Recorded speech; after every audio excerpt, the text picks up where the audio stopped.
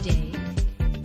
'Cause ever since you've been gone. Hello, welcome back to the second episode of Something in the Crumb, a podcast by Eun-Sung Kim and Kim Win. We're really excited to talk to you again about the Korean drama Something in the Rain. This will be our second episode that focuses on this particular Korean drama, and in this episode, we're going to go through a few specific scenes and then tell you our thoughts about the accessories and the fashion of the show. You know, it's very exciting. Very exciting. Very, very important, obviously. Well, I think in the last / our first episode, we kind of discussed more of an overview of the whole series. So we thought for this one, we'd maybe just really delve into one particular episode. And we've decided to look at episode 5, in which, the relationship is underway. Our two main characters have obviously committed to being with each other, but they still have yet to actually tell anybody that they are seeing each other. And so I think that the best friend has gone out of town for work for some reason. And so they take it as an opportunity to spend the night together for the first time without getting caught. And maybe I think for those who are listening, and we imagine clearly to be thousands and thousands tens of thousands of listeners. For those of you who are familiar with the K-drama sort of trope, you actually don't see a lot of, not too much kind of explicit action into the what happens during the spend the night. And we thought that it was a good way to sort of talk about both what the show does kind of and how it deviates, but also how the two characters in the show navigate the sort of essentially dating as adults, which is important. Some of us still do it. Not Kim. Just me. Not me. Yeah, just me. One of two of us. Just me. Yeah, there's a very there's a lot of this kind of sort of cringeworthy but very accurate portrayals, in which it's oh, we're just hanging out together, but it's kind of they're just here to boink, Yeah, totally. It's they're totally, they've gone on so many dates and so many walks, as we previously mentioned, hours and hours and hours of walking and just staring at each other while they're at weird restaurants, Italian restaurants full of cream pasta. And so finally they're over at each other's houses for a very specific reason. Yes, and it's everyone knows what's going on here. But they're still kind of being shy with each other a little bit. It's also in the daytime, which is quite interesting as well. I don't know exactly. Again, we talked about how confusing time is on the show. I'm not really understanding when this date is initiated, but she goes there at some point during the daytime. He pretends to make her some tea or coffee or something. Then they just make out.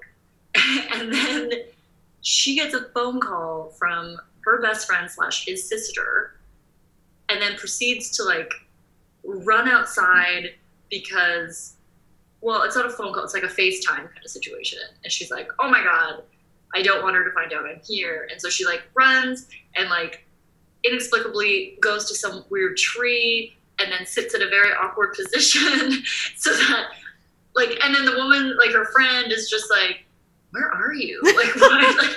Because it makes no sense why she's sort of sitting in this strange angle. And so they're kind of going through a lot of trouble to conceal the fact that that they're just like hanging out together. But it's very hard not to associate it with like this kind of weird, like almost physical shame. Yeah. Or something. Yeah. Instead of like they're two adults and one is like in her mid-30s and the other is in his like early 30s. And so like, why does anyone have to lie about any of this? I know. It's like, I don't know why this is shameful. Literally, they were just kissing. And it doesn't even look like there was tongue, like. And it is really awkward when they kiss. You don't really know. I mean, I always felt like I should look elsewhere. And like, like, I was like, is it weird for me to watch them? Because I don't know. Like, what are they doing? So. Also, in the scene, something that's always bothered me is, number one, she's wearing Birkenstocks with socks. Weird choice. Weird. And she's wearing white jeans, and then when she's trying to conceal her location, she's basically like sitting in the dirt in her white jeans. Oh, so, Kim, good point. Yeah. So other than like the Subway Quiznos. Subway? They go to Subway in this series. Yeah. Quiznos in the next one. Spoiler alert. We'll talk about Quiznos in the next episode. So other than the Subway fantasy, I guess the real fantasy is that, she's wearing Birkenstocks with socks, and like that's I think a very inconsistent choice for her. Do you think it's to indicate age, or that it's a weekend? It's the weekend. It's the weekend. I mean, what I also never understood about the scene, other than the fact that it's funny and it does indicate a kind of shame that is being portrayed, is why couldn't she just ignore the call? Like, why can't any of the characters ever just decline calls? Like, she could be very busy. She could be in the shower. She could be shopping for her Birkenstocks. She could be, like, at a Subway with her ringer off. Like, did she have to pick up at that very moment? Other than to sort of, display how awkward it is that she was making out with her boyfriend essentially, and then his sister calls.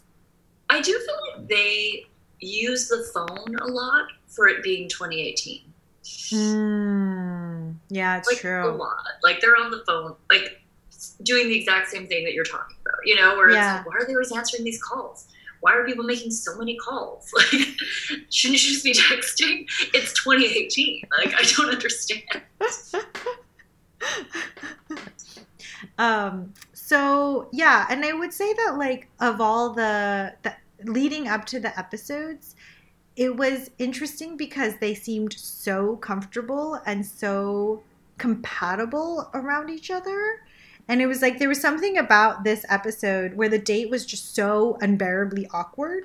And after they do it, they're fine. They're like back to their normal selves. But like leading up to it, you're just like it's like 20 minutes of like cringing, like for everyone. Like they're cringing, you're cringing.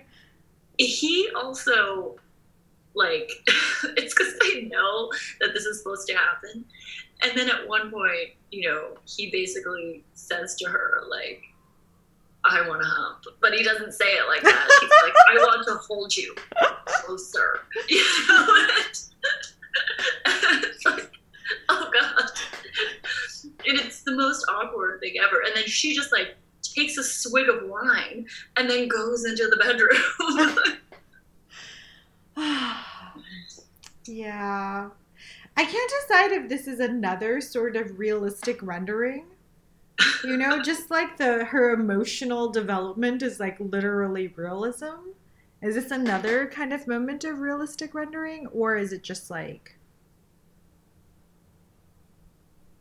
a way to understand like a K-drama trope? Yeah. I also kind of think this is like actually kind of accelerated for a K-drama. That's true. That's true. Yeah. Like, this is episode 5 and you're already humping? Like, it's like, whoa. I know. Sometimes you don't even get a kiss until episode 8 or 9. Like, it's kind of fast, I think. You're like, you have 11 episodes where you have to be not just holding hands. Like, Yeah. everyone's going to imagine you as doing more for 11 episodes. It's like mostly like standing near each other, and then there's like a really like sexually charged hug at some point.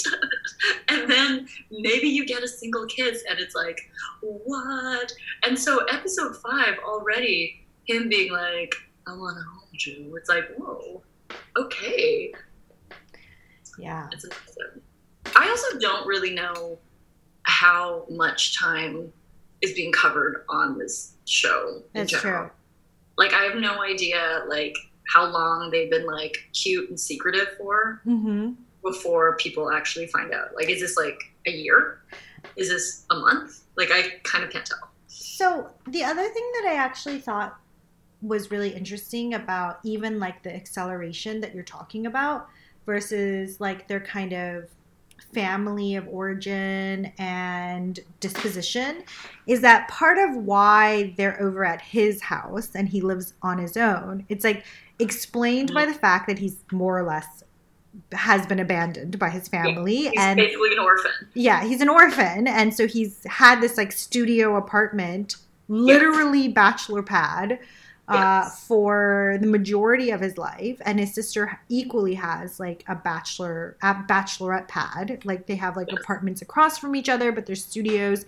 And you know, versus she doesn't have a place of her own because she's not an orphan, so she must like she's like living with her family members because that's kind of Traditional. that's what's traditional. Unmarried woman. Women versus like he has this place where they can go back to, and it's not like it doesn't come with a lot of explanations because he doesn't have like other family members.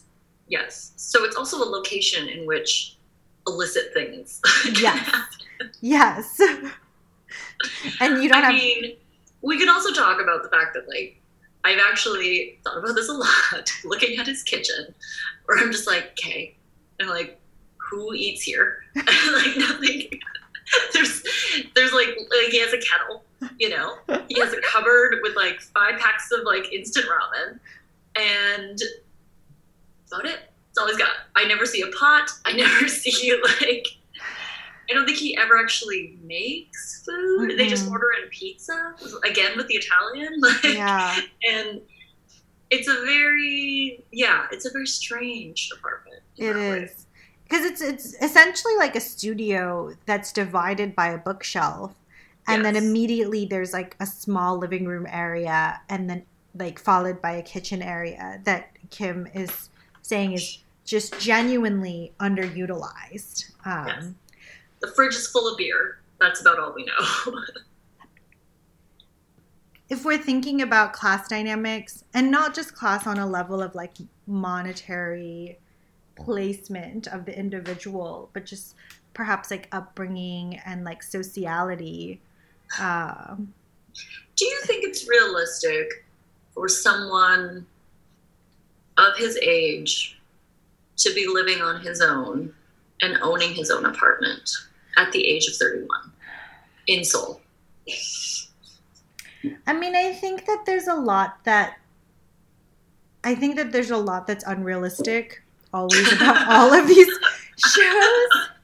If we cared about realism, I don't know why we'd be watching. No, but I do think like some of the realism of just like her emotional kind of undertaking and the exploration of like gender dynamics, like I do think that the show strives really hard, or strives to a certain extent to really grapple with this in not in a flippant manner. Like it does seem like there's a kind of care. And so I think more than anything, the fact that he's this young and he owns his own apartment and he lives on his own, I was sort of reading it as like you're not really supposed to read him exceptionally, but he actually is a lot more. I don't know if exceptional is the word, but he's a little bit more hard. Like he grew up a certain kind of way, and he's a little bit harder than you would expect. And I do think that you sort of get that through out the rest of the show. That where others are a little kind of reckless, like he's not. Where others are immature, he is not.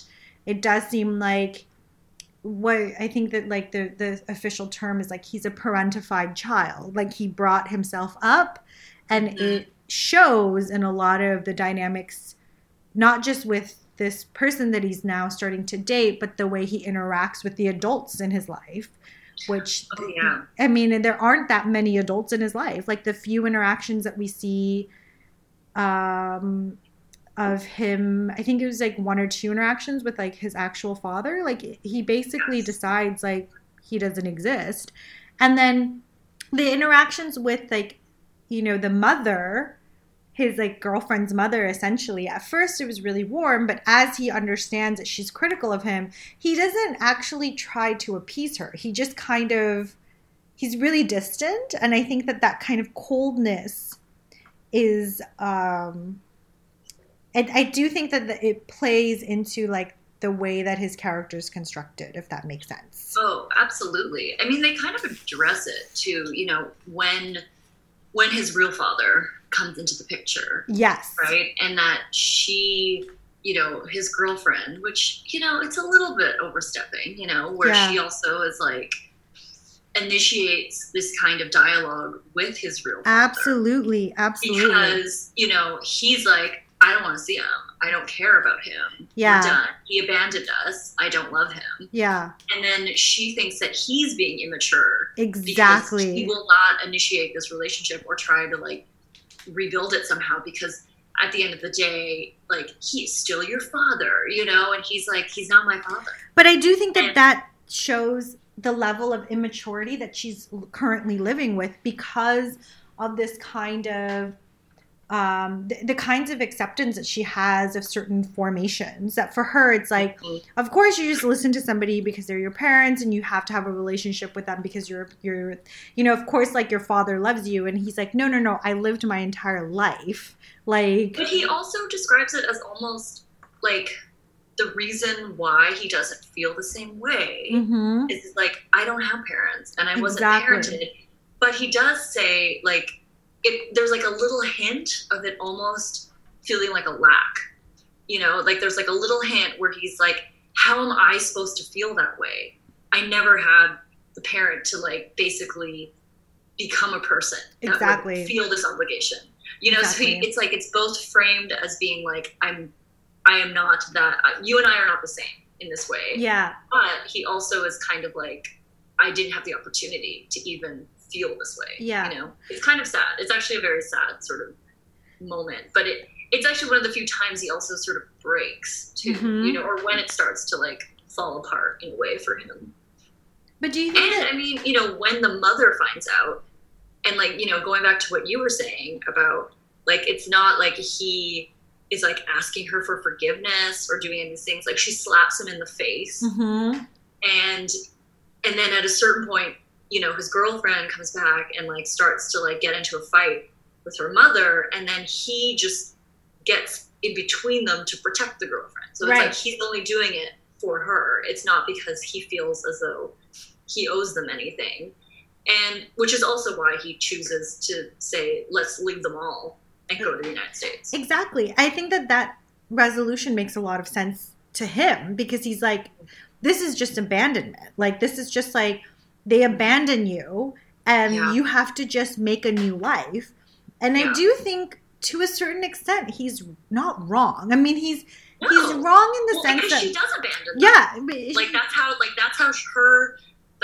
how her storyline actually comes to like real conclusion. Exactly. That she like finally chooses to leave all of these people. Exactly. So he's not wrong. It's just like, I mean, it's like, I hate to be so Korean about it, but it's like, it's such a timing issue where like, he doesn't allow her to come to her own conclusions. He doesn't allow her, or he doesn't allow for any space for her to sort of resolve her own conflicts. He just kind of makes a decision, playing the role of the patriarch that he basically hates. And then like that is like part of what actually drives them apart, is that he like wants to have this like final word moment when like isn't that so much of what he's been kind of grappling against. But I did want to say, like I do think that he is a parentified child, but it's very clear that his sister feels like his mother, and this comes up again and again.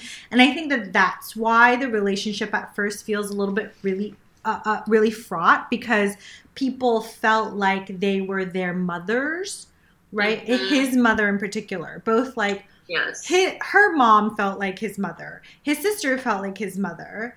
Versus like, it was very familial, like in all directions. Yes, and versus like they grew up together. They were very like they're basically siblings. Multiple people say this. Like, absolutely, she's basically your sister too. You know. Yes, but I also think like I'm not really sure if he actually thought anybody was his mother.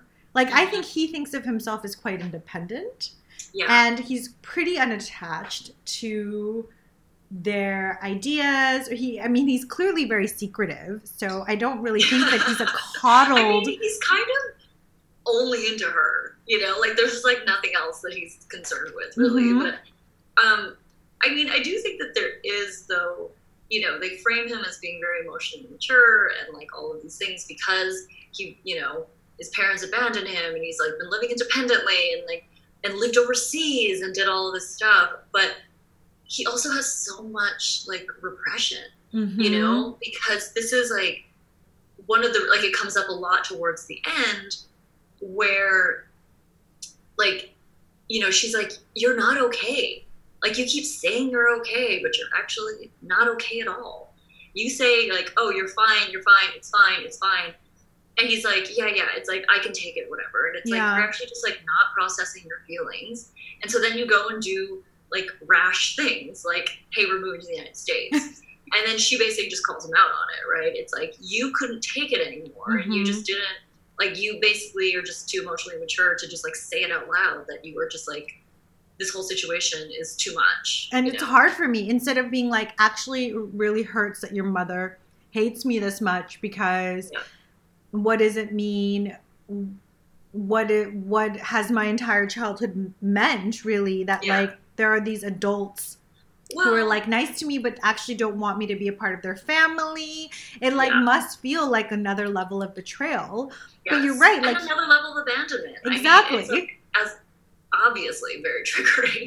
Like, I think that's actually why the best friend is even more like even more deeply offended, you know, like his sister, where she is just like, I had no idea things were this way. And she is so betrayed by them because, you know, she doesn't have the same kind of like, almost like a reckless reasoning, you know, where it's like, I don't have this like insane love for this person. That, like, give the fact that these people are so terrible to us. Exactly. But I also think like, it does make it seem like, It is a really interesting, I mean, there probably is a psychoanalytic term for this, where it's like, if everyone thinks that they're his mother, and like, so then how many layers of approval must he go through before he like is involved in a relationship? Like the kind of level of control that they want over like his life is very clear, versus like his disinterest in all of their opinions are also really clear. And you're right, like he only really seems to be into her. Actually, we don't really even know what he's into before he's into her. That is kind of, that is concerning on some level, like on like just a level of like, what else is happening? And like says a lot about like your comment about repression. Like what else is there? Like we see... he rides a bike. A lot. We see him ride a bike. He has a driver's license. True. He does look good, you know. Amazing. He does look... Sounds are great. His apartment is relatively clean. There are books in them. We never see him read any of these books. He makes video games. We don't see him play video games. He never plays video games. So it's kind of random that he's a video game designer. He's into drawing. Remember? Loves to draw. But I did want to say this about this scene, or like this episode that we're talking about, is that maybe them having sex kind of early on is a really good way to think about like the adultness of their relationship, that it's not immature. It's like it is a fully mature, developed relationship. It's not about a kind of fantasy and just pure idealization, or this kind of, it doesn't stay within this kind of like innocent purity realm, that it kind of directly goes there. And then like from there it develops, right? So it's like that kind of physical intimacy, like when they no longer are just kind of awkwardly looking at each other for 20 minutes, you know, like the morning after, and then the various morning afters thereafter. They are like, I do think that this is when it starts to feel more and more like a partnership. So like they were really friendly before, they were really cute before, and now they're intimate. And this is like not like two people have a crush on each other. It's like this is a real relationship. They're two adults, they're two consenting adults, and everyone else has opinions, but like, you know, it's tertiary. All your friends are just like way too nosy. Yeah. Like they're kind of controlling and they're nosy. They are, and they're really nosy and controlling of him too. Where like, well, you know, because I do think if it maybe just stayed within the realm that like K-drama sometimes stay in, which is like we hold hands sometimes, maybe it would have been harder to take it seriously as like a partnership, or like. Yeah. Or like to really be convinced that he is a part of her emotional development, versus like, I do think because earlier on, it just kind of moves into the realm of like mature relationship. Like we're like, oh yeah, okay. Like we watch them develop in this way. Well, and they aren't like, it isn't a love at first sight narrative. Mm-hmm. You know, it isn't like a meet cute that somehow like absolutely. Oh, like this person just cosmically came out of nowhere and we have fallen in love and absolutely. They are it is really not that kind of, it's actually more about like both characters have lived lives and they're kind of both damaged in their own ways.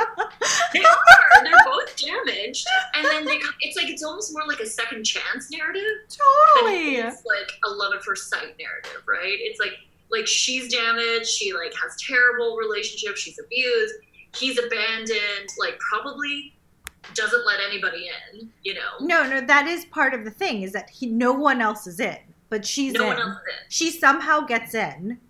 Yeah. And like I do think that's part of the problem, is that like his like exit to the US is like, okay, now you're in and now we leave. And she tries to say like, actually, can we let other people into our space? But then she's like, never mind, let's just leave. We're damaged. Let's just leave. We're just damaged. You're damaged. I'm damaged. I gotta go. Like, this is too much. Yeah, no, it's absolutely true. I do think that he has, like, I don't know, it's really quite fascinating because I think their chemistry is great, but I think that we just also very much believe and kind of accept that they have this history, and it just like makes for them, they just can skip steps, you know, like you don't, because it isn't a love at first sight narrative, you're not like building up this thing about like them getting to know each other, like they already know everything about each other in a way. So they can kind of just like immediately move to almost a more intimate sort of level relationship. I like that.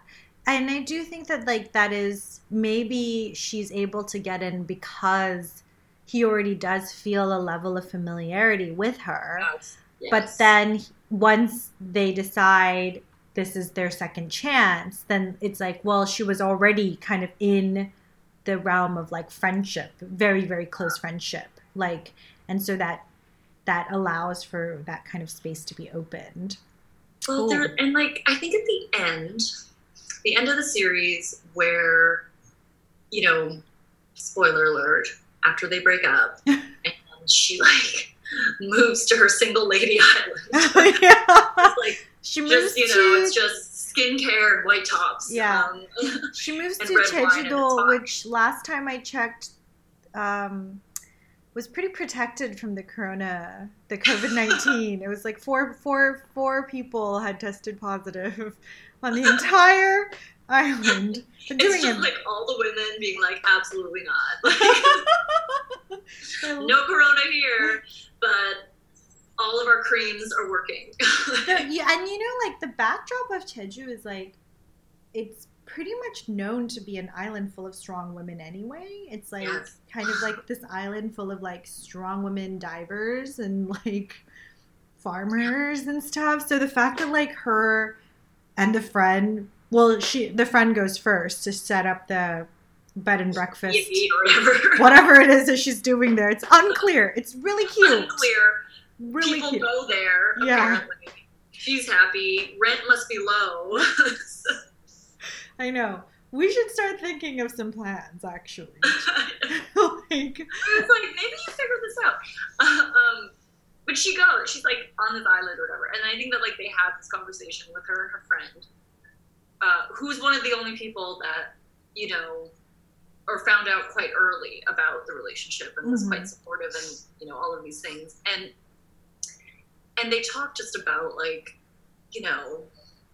almost as if the woman is just like, she's just not gonna find love again. Like it was like, I had my second chance. That's it. It's fine. We'll just be here and die alone. Like this is where it's at. And it's quite interesting that it's like, even though she had a second chance, where it was like, clearly you think that you would feel revived, like, oh, I was able to find love again. She's like, that's it. I found the person and we're done. Dead. Like, gonna die on Jeju Island. And so I mean, spoiler alert, like they do break up because he makes a decision that they should move to the United States and pretty much quits his job and or he doesn't quit, he puts in for a transfer and is approved before talking to her about any of this. He's just like, I have a great idea. I put in a transfer, it was approved, so we can go to the US. And she's like, what? Like, but she also does her own thing. For that necklace. Yeah. He designed it for her. He spent a lot of... We believe he designed it for her. We don't know if that's actually true. Yeah. He made a drawing of a necklace, which is a weird gift. We did not think that it was a very good necklace. It was possibly the least attractive accessory on the entire show. I really hope he designed it, because if he just like bought a necklace and then drew the necklace and then gifted her the drawing of the necklace that he just bought at like Cartier or whatever, like it's just like, it's weird. Oh my gosh. It's like, I could see like someone being like, it's conceptual art. It's like, the artifact after the gift being conceptualized in this way.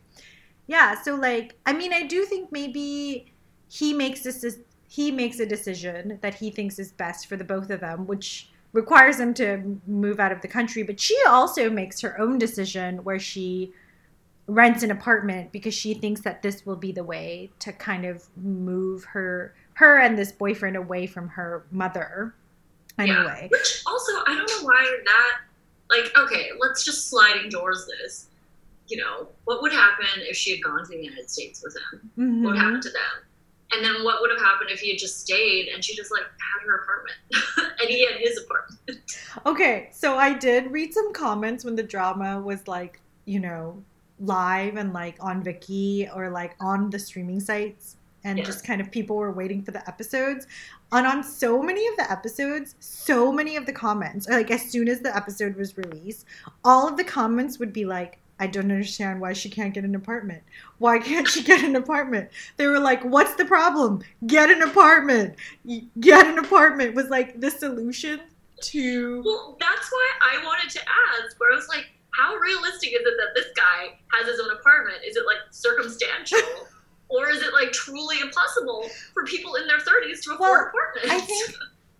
I think it's like, the way that I understood it, it was multi-layered. I mean, because I have a brother who like tells me about like the sort of the nitty gritties of Seoul. Like, one, apartments in Seoul are actually pretty expensive, but two, the way that like the rental markets go is it's not so much like how much your rent is by month. It's like you have to put in like a large deposit.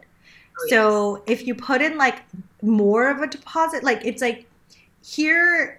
The way that like he explained it to me is that like if you put in like $300,000 of a deposit, then you could pay like $400 a month or like $200 a month. Or some people pay like nothing per month, but you put in like this really large deposit to like, but to not own property. To not own property, right? But like I do think a lot of like the more like the places that people interesting because you don't own the property. You don't own the property. But you just putting the $400,000 down and potentially not paying anything at all. Yeah. And then you should ostensibly get it back. You do get it back, but like with interest? You don't get it with interest. This is how the landlord makes their money, is that they get to keep the interest. So it's like essentially you're giving them investment money and then you might pay rent on top of it. This podcast has now turned into like a WTF. Like, so, I mean, what happens is that like it does end up being incredibly difficult for people who don't have a lot of money, especially if you're poor. You don't have a ton to put down up front, and then you will pay more in rent. So, like, even something like $1,000 in rent is a lot if all of your savings is tied up to this, like, deposit, right? So, like, that's how, like, the rental rental functions. And I think that the places that, like, maybe a single woman would feel comfortable living in, like it's like, okay, like how much are you making? Korea has like the highest gender income disparity of like any OECD. Last time I checked, it was 39%. So I mean, hard times for lesbians. Hard times. The only reason she gets the apartment is because like her mother kicks her out and like releases her like savings. Yes. To her, right? So like, there is that, but also like the places that she looks at, the rental agent does say something to her that like her budget is not good enough. Like, so I do think like we don't know how much she's making, but it doesn't seem like she's making a ton of money. Like I think she's doing okay. Maybe she's like officially. I mean, she's like talk about it. Her and her friend are kind of like, "Are you going to be able to do this? like, can you afford this place? Right? And you've just been like demoted because you like reported your boss for like sexual harassment or whatever. Like, is this gonna work out for you?" So, and she just like, shoves a bunch of noodles in her mouth. Like, I just like just eat. I can't even talk about it right. Like, once again, my friendships are failing me. Like, yeah, I mean, I think that there's the layer of like, okay, so she is working, but like, how much money does she have saved up? Yeah. Like, as a realistic question, how much money do non-married women who don't have large endowments from their parents have saved up so that they can move out? So maybe it's like less of a question of like, this is tradition and literally more of a question of economics. But then also, like, I do think part of the character she's playing is, I mean, it explores how like she does abide by certain traditions and she hasn't really questioned them that much. And then when she does start questioning them, it's a little bit endless. Like beginning with like, why am I assaulted more or less at every work function and every minute at work, to like, what does it mean for me to live with two people who don't necessarily support my vision for the future when I'm a full-blown adult, right? So I do think like it's like both of those things. There's like an economic component, but also like maybe she's someone who like didn't necessarily have those concerns 2 years ago, but she has them now. Oh yeah, I mean, she definitely strikes all of us as someone who just like never really questioned any of these things, right? She was like, this is just how it is. This is what work is. And she's not wrong. You know? Like, that's what work looks like, you know?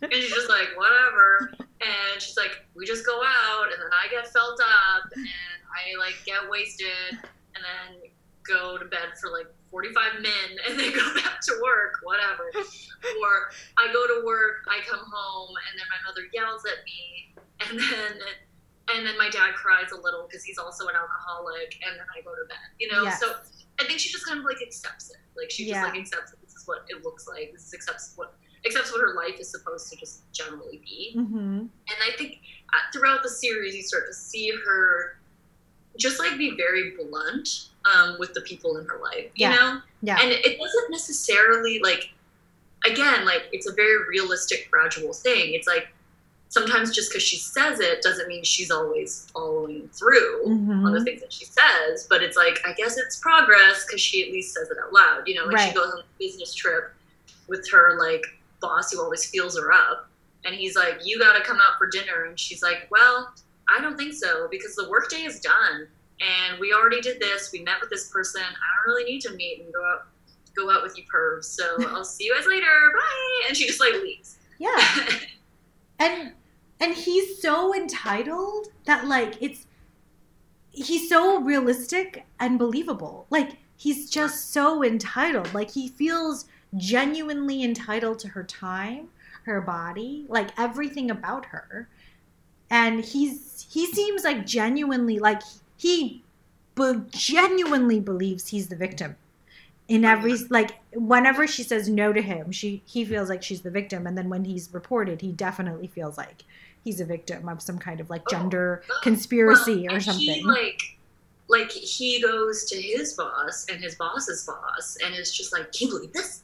Can you believe this? Like, it is, like, our entitlement to have these positions in which we can just, like, abuse the women around us. What? It's crazy. And they just, like, don't understand, as if this job is an agreement for this and you have disobeyed this agreement. Well, and he's such a buffoon. It's, like, kind of amazing how idiotic he is. But it is. The job is an agreement. Like, he does no work. He's literally incompetent. He doesn't do anything.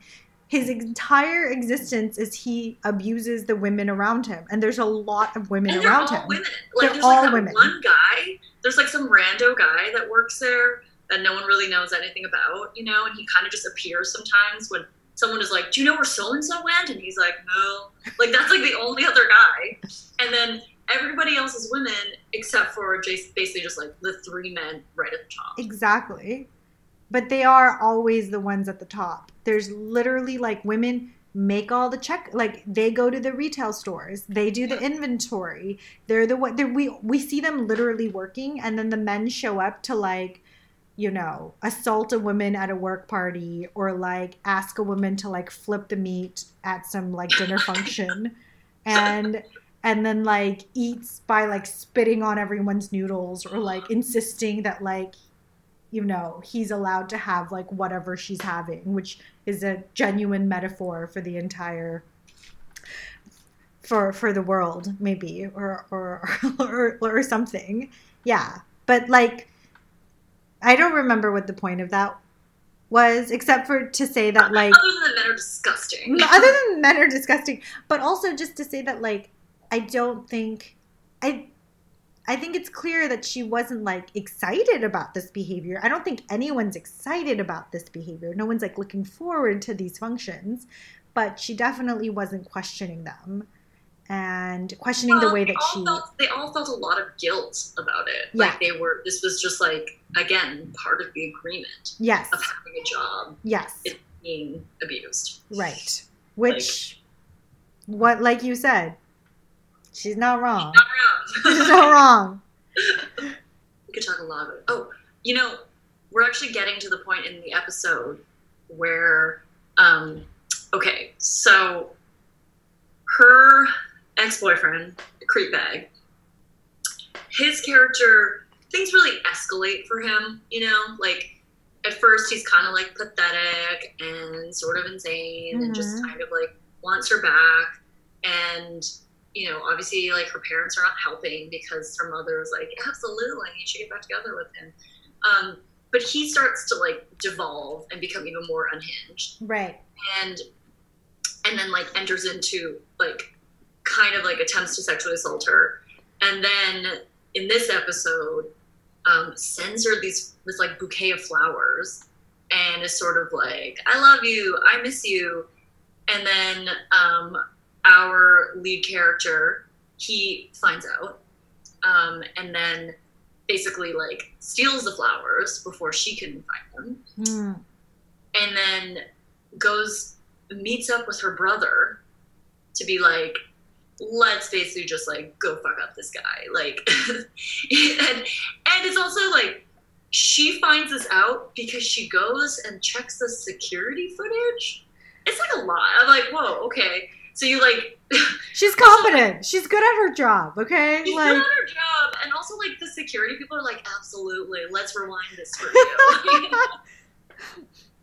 but isn't part of why they're, like, going to fuck up this ex-boyfriend is because, well, yes, one, he has, like, kind of a semi-naughty photo. Yeah, he in has the these, car. like, he has essentially, like, when I saw the pictures, I was like, ooh, such good, like, there's such, like, nice eroticas. Or, like, I don't even know if she's like in a nightshirt and you can see, like, some of her legs. Like, but, like, you can't even really see her face. And also just, like, it's cute. Like, Yeah. it just looks And, like, cute. I feel like, you could see, like, some of her shoulder or something. Yeah. And, like, And he's, maybe- like, kind of got, like, a cute smile. Yeah, and she's like- kind of, like, nuzzling his, Like- his, like, neck side face thing going on. And it's, like, it's actually just, like, a sweet image. It's not sexy. it's like, not in a very sexy. It, illicit like, way. honestly would not even be, like, it's, like, there's less. She's not even in a bikini. Let's just say that. Not she's even in a bikini. She's not in a bikini anywhere. However, but, yes. everyone is, like, incensed because they're like, is that her fucking shoulder? Like, we're gonna die. Like, this is, and then they just, like, take off, steal the flowers, hunt down his apartment, and, like, basically just, like, ring the doorbell. Why this guy even opens the door? I don't even know. Opens the door, and then they just, like, chuck him to the ground. And then they go and they just, like, mess up his apartment because they find his laptop. Because I guess when you're a perv, your pervy shots are just up on your laptop all the time. So they were like, oh, look at these photos of, like, and these ones were slightly more illicit, but still not nudies. But she No. was, like, Look, in a if, towel about to go showers. on a dating app, it would barely be like. It would just maybe be. It could be a profile pic. Thermometer of, Yeah. like, who Look. sexy is on the dating apps. But, like, I did think that this was a really good point, Kim, that you're bringing up, that, like, it does go back to, I don't think I've seen actually any, not just Korean, but just dramas where kind of shaming the woman in particular is brought up. And, like, it is brought up, but it's brought up in episode 5, and then it's not like it's really ever a thing. Like, they address it. Yeah. She did this. And I don't say she did this like, oh, she did this, so shame her. But it's like she had previous people she dated, and like, people have cell phones and they have cameras, and there are pictures of her shoulder. Okay, like, they exist, and we're gonna deal with it if it needs to be dealt with. If not, we're gonna move And on. they're just like, you disgust me. Yeah. Like, Well, like, you were they, together for years, yeah. and there's a pic of her shoulder. You Yeah. disgust me. Well, like, as in, like, no one says that. That's what you're saying, right? Yeah. Like, and I think that, but I do think that it also rolls back into, like, maybe this is why this sort of sense of, like, second chance does appear. That, like, maybe she does regret this, but also, I don't know, like, I was hoping, like, an optimist, like, more, like, feminist reading is that, like, yo, she has a body. She's not a virgin. Like, she's 30-something. Like, let's I feel like please. it's just, like, adds, though, to, like, her, you know, like, she's damaged. It's like, ugh, like, a man's already seen her shoulder. Like, you know, her shoulder's already been exposed to at least one other man. You know, it's kind of like, ugh, like, she just damaged goods. Like, I think it just, like, adds to that again, like, why she's unmarriable or something. Yeah, I mean, I do think, like, that is part of it, is that, like, she doesn't just have a past. Like, she has a past that's, like, full. But, like, I did feel a little bit hopeful that it was, like, yeah, she has this past, and it's in episode 5, and then, like, they just have so many other problems. Like, this is just, like, it's just, like, a footnote in the many, many things. Tuesday. Like, they got rid of the shoulder pictures. Maybe maybe they will make more. Who knows? You know, like, they are on their phones kind of a lot. And then we'll just move on. Yeah, nothing really, like, he definitely doesn't go to jail, though, right? Like, they never, I think, oh yeah, even after he attempts to kill her, No. or, like, you know, murder-suicide situation thing, like, he still doesn't, nothing happens to him. He actually doesn't ever reappear. I think, like, He never reappears. He never reappears. Which is good, because unlike, you know, which we'll talk about in, you know, our next podcast episode about One Spring Night, you know, that deadbeat boyfriend, I'm like, oh my God. I'm like, why are we still talking about him? They at least knew when to cut this one off. Yes. It was, we've got other problems to deal with. We still have the abusive boss. We still have the abusive mom. There's a lot to get through. I mean, yeah, like, I really did appreciate that, because it was hard for us to watch even a few episodes of this obsessive, controlling, abusive boyfriend, because she's already surrounded by abuse. How much more can this character take? You got to start trimming some of this. But also, like, you know, the abusive boss remains, the abusive mom remains, the sort of the isolation she feels even from her friends, like you mentioned in the previous episode, remains. And then she even starts having problems with her boyfriend, you know, towards the end. And then they break up. So it's like, I do think that there are so many different conflicts that enter in that, like, I really appreciated their decision to be like, goodbye, like, ex-boyfriend, you know, we'll have 11 or like, how many more episodes? Well, we just have so many more episodes to deal with all of the other complexities of this person's life. Well, and I think it speaks to the fact that it is ultimately her journey, you know, like, at the end of it, because some of these things aren't even really resolved, you know, it's like a manage your expectations kind of thing. It's like the boss stays terrible and all of the men are terrible. All of them. She ends up ejecting herself from that situation. That's the only solution, right? Mm-hmm. Same thing with her mother. It's like her mother's just terrible, always going to be terrible. She doesn't somehow, like, have an epiphany at the end and become, like, a better person. It's sort of like the only thing that she can do is just leave. And so she makes those decisions. Like, I think that's part of it, is, like, throughout the series, it's so much about her being like, if I endure this, if I put up with this, if I alter my behavior, you might become someone else. Because she's such a people pleaser. She's such a people pleaser. But she realizes that's a failing. It's not going to work. And, like, even with the mom, I think the final scene between her and her mom, like, her mom doesn't say, like, I regret any, like, there is no repentance, you know? Yeah. Her mom just says, like, I guess what they say is true, that, like, you can't forever control your children, like, some variation of that. She's like, yeah, you know, like, they say that you can't win over your children, and it's like, yeah, because your child is like 35, like, you know, like, I mean, my God, like, how much control did you want over another human being, you know? It's like, but she doesn't say, like, she doesn't have, like, other desires for her daughter. Like, she still wants it her way. She's just saying, like, it is what it is, which is really not really much of anything, actually. It's like a non-statement, but it's, like, the most she can do. It's definitely not a statement she made because she's a people pleaser. So the real mystery is, like, how did this girl become such a people pleaser when she's surrounded by people who are not people pleasers? Yes. The scene is really crazy. Yes. In which I'm also confused why he breaks the computer, but I feel as though he could have gone a little bit further by, like, actually, like, he kind of just, like, tears the screen off somehow. The information's not in the screen, dude. But also, by this episode, is it, like, can you remind me, does her brother kind of have an inkling that they're kind of together? Well, he kind of has, like, he's a bit like, why are you getting so upset? It's like, as if like, she's not your sister, you know? Like, it's a little bit like, because it's in this scene, actually, where he says something about, like, don't tell her about this. It's just going to make her upset. And he's like, what are you? Like, are you her brother? You know, like, you're the one that's looking out for her. So it's like, I think he doesn't know.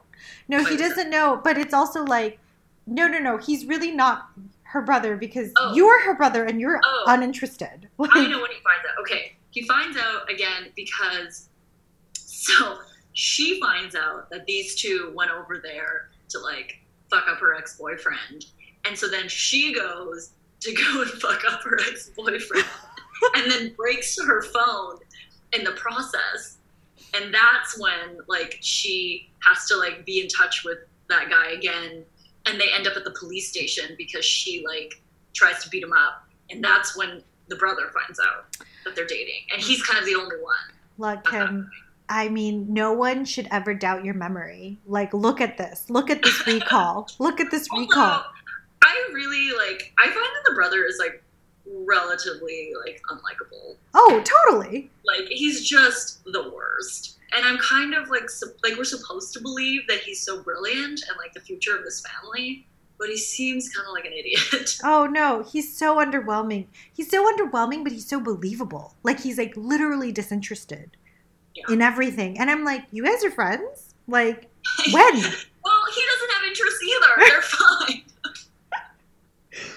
He's, like, literally uninterested. And then, like, at the end, I'm like, who'd you get married to? When'd you date? Like, what is happening? Like, well, this is why I also don't know how much time has passed. I was like, you managed to, like, date and marry a woman already? Like, has it been, like, a month? Like, is it 4 years? Like, was this a blind date Netflix right? situation? Like, what's happening?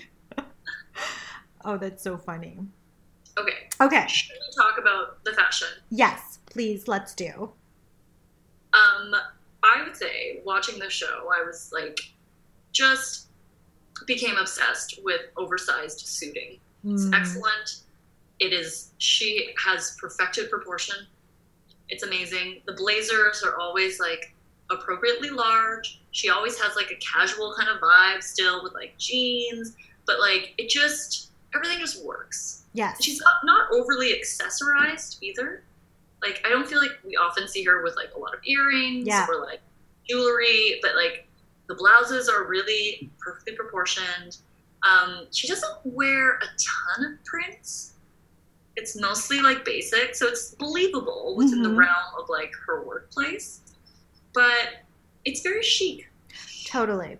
I really feel like it's hard, as we will discuss in our next episodes, to get this oversized look correct. Or maybe not even in the next episodes. In my personal experience, I can say with some certainty that it's actually quite difficult to find things that are oversized, but not just like snacks.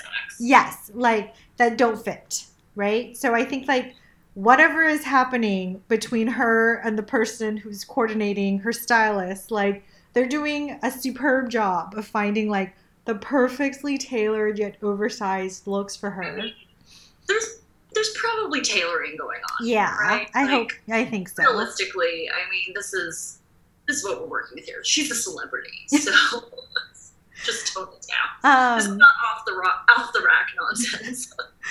But so there's like this kind of oversized yet tailored look, but that's also very casual. So you kind of envision her running around all the time because you do see her character is that she's sort of like called to do things, like called to take an extra shift at the coffee shop or called to like randomly go to some work dinner that she was not really prepared for. So her hair is like half tied and then she's like sort of in work gear but like not really.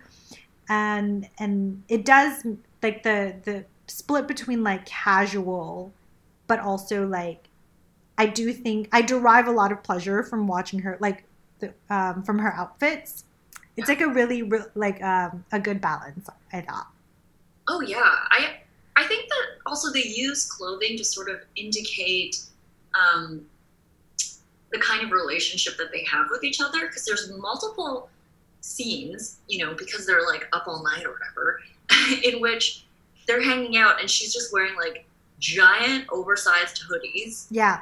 Like giant, like chunky, like trainer sneaker type things. They go on this like date where they're just eating like food on sticks for I don't know how many hours, and she just like is like this kind of like sack, Yes. But it's like totally fine. Yeah. She's obviously like very comfortable with him. They have a really good rapport. It's not like she every time they hang out, she's like doing a full face and like she barely wears actually any makeup. I don't even really remember. Like, I feel like it's very.